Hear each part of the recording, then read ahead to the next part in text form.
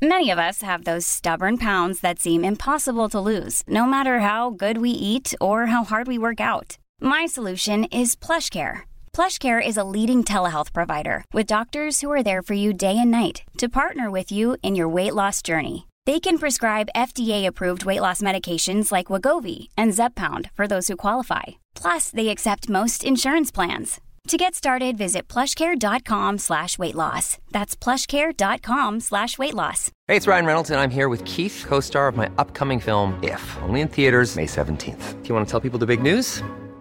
All right, I'll do it. Sign up now and you'll get unlimited for $15 a month and 6 months of Paramount Plus Essential Plan on us. MintMobile.com/switch. Upfront payment of $45 equivalent to $15 per month. Unlimited over 40 gigabytes per month. Face lower speeds. Videos at 480p. Active Mint customers by 531.24 get 6 months of Paramount Plus Essential Plan. Auto renews after 6 months. Offer ends May 31st, 2024. Separate Paramount Plus registration required. Terms and conditions apply if rated PG. I want to move to a different topic now. We will keep you up to date on any development that happens at Stormont, of course. And we've covered this so many times on the radio, including at least 3 times this week. And I noticed on the front page of the Belfast Telegraph, there is a story this morning as well that says, "Help me save my daughter, 15, from taking her own life," begs Belfast mom, with a picture of the young woman on the front of the paper. Very distressed young woman. And there are people who aren't as evidently distressed who are ending their own lives. And we heard yesterday from the Children's Commissioner the worries and the concerns about how young some people are when they make a decision to end their lives. I want to speak to a man who has been campaigning for as long as I've been on the radio with regards to this issue, Philip McTaggart. Philip, good morning. Good morning, Philip. Good morning, Frank. Philip, just very briefly, Philip, because you're with the PIPS organisation, you might like to tell us in many ways your own harrowing story, but you are an instant name associated, a name we instantly think of, associated with the campaign to prevent suicide, help for mental health patients for so many years now, when other people weren't talking about it. Remind us, Philip, of how you sadly got involved. Well, Frank, thank you for allowing me the chance to say a few words. And it is frustrating that after 17 years, when my own son Philip died on the 23rd of April 2003, that we're still in this situation where young people and older people are dying by suicide. So you're right, I've been at this a long time. I've been campaigning a long time, and the situation isn't getting any better. And I did listen, interestingly, with the Children's Commissioner yesterday. And the Children's Commissioner, which much of the WC says I agreed with, but she said something that was interesting. She says, we not have to only encourage people to talk, but we have to encourage people to listen. It struck me because, you see, I want to call out Dr. Megan McBride, the Chief Medical Officer, and Richard Pingali, who's the Permanent Secretary, because I don't believe they're listening. And after 17 years, with the situation the way it is, they aren't. And Dr. Megan McBride, not that long ago, said there's no greater public health challenge than suicide prevention. And since then, they took the Protect Life strategy, which was campaigned for by families at the time, and it was launched in 2006 by Megan McKinsey. They removed that 3.5 years ago and then launched it on the 10th of September. But in the strategy, they have a target to reduce suicides by 10%. Now, that 10% is only saving 5 lives a year. 5 lives a year. It's inadequate. That means over the 5-year period of this new strategy, they're saying they will save 30 lives. That's not good enough. We as a community deserve better. Is that how serious they are taking the whole issue of suicide? So what do you want them to do? You have isolated 2 names there, 2 of the most senior people regarding the health budget and health structure. What do you want them to do? We want them to double the funding because that's the only way that this situation is going to be tackled. Double the funding for counselling, for complementary therapy, for life coaching, because we are encouraging people to go and seek help. The problem is that there is a big waiting list for many of those people. In some cases, they're waiting up to 7 to 8 months to see someone. So what we need to do is make sure that the resources are in place so that when people are going for help, that they're accessing that help right away. And it's not about turning people away. I mean, you can't be turning people away when they're in crisis. That's when they actually do need the help. I mean, at the end of it, the budget is, I mean, and I hear them saying this all the time about how much is being put into mental health. It's £10.35 million. But see, when you take that and you look at it and you break it down, it's only 0.2% of the health budget. It's absolutely pittance. That's why they're not listening. They're doing this with kid gloves. The only way we're going to be able to do that, to deal with this, is to call a public health emergency. And I remember not that long ago, Frank, when they talked about swine flu and they talked about bird flu, and all of a sudden there was a public health emergency, and there are 6 people dying every week here. And that, to me, calls for a public health emergency now. And that's what we're calling on them to do. And until if Stormont's up and running, we will be seeking a meeting with the new health minister, and we will be demanding that this issue is taken very, very seriously. 6 people a week is far too many, and it's been going on like that there for too long. And here we are, 17 years on, and nothing's changed. Is it getting worse, or is it just more reported on now, Philip? Because one of the campaigners is we often refer to him as John the Picture Man. John who campaigns tirelessly because of his own personal experience.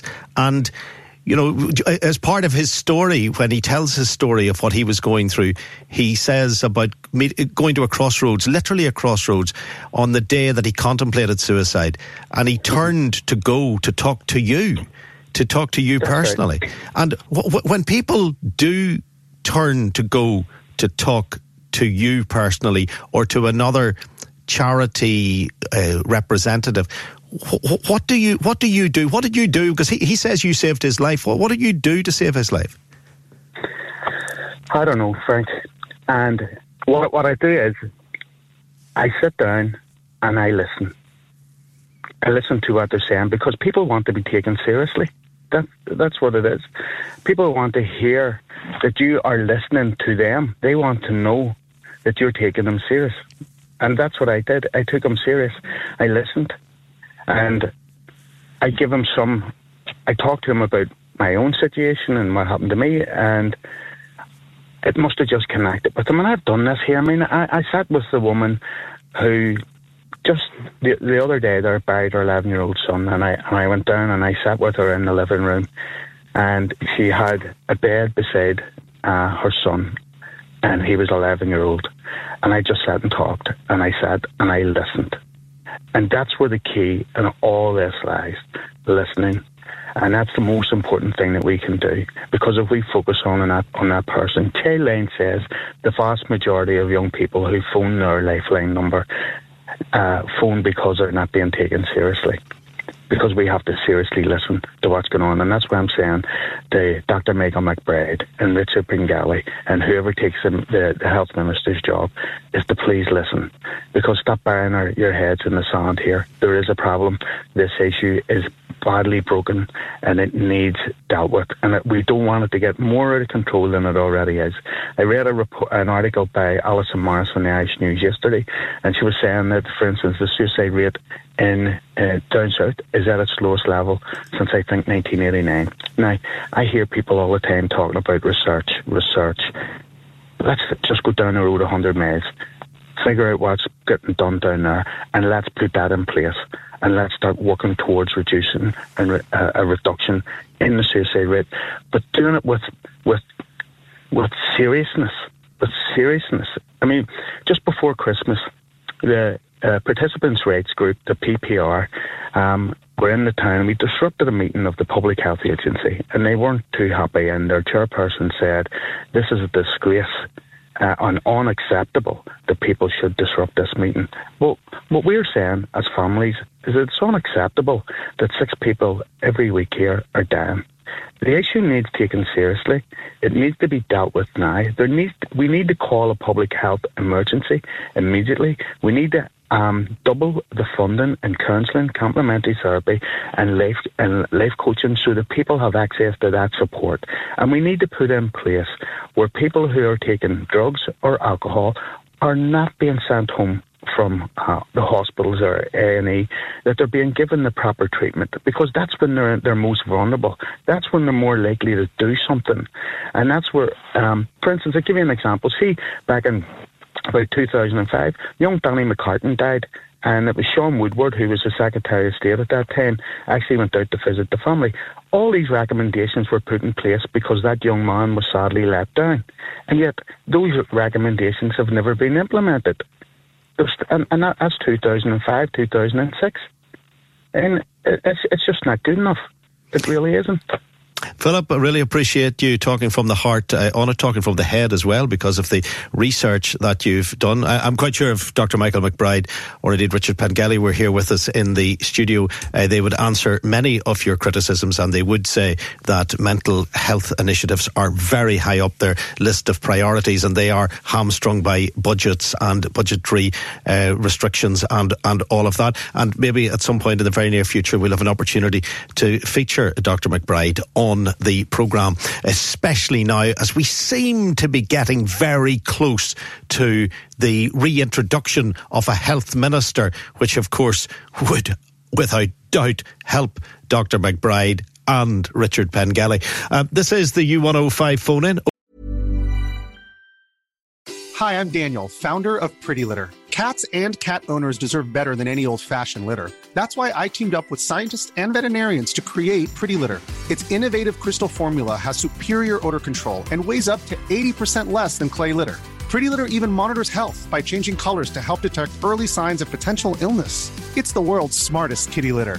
Go to prettylitter.com and use code ACAST for 20% off your first order and a free cat toy. Terms and conditions apply. See site for details.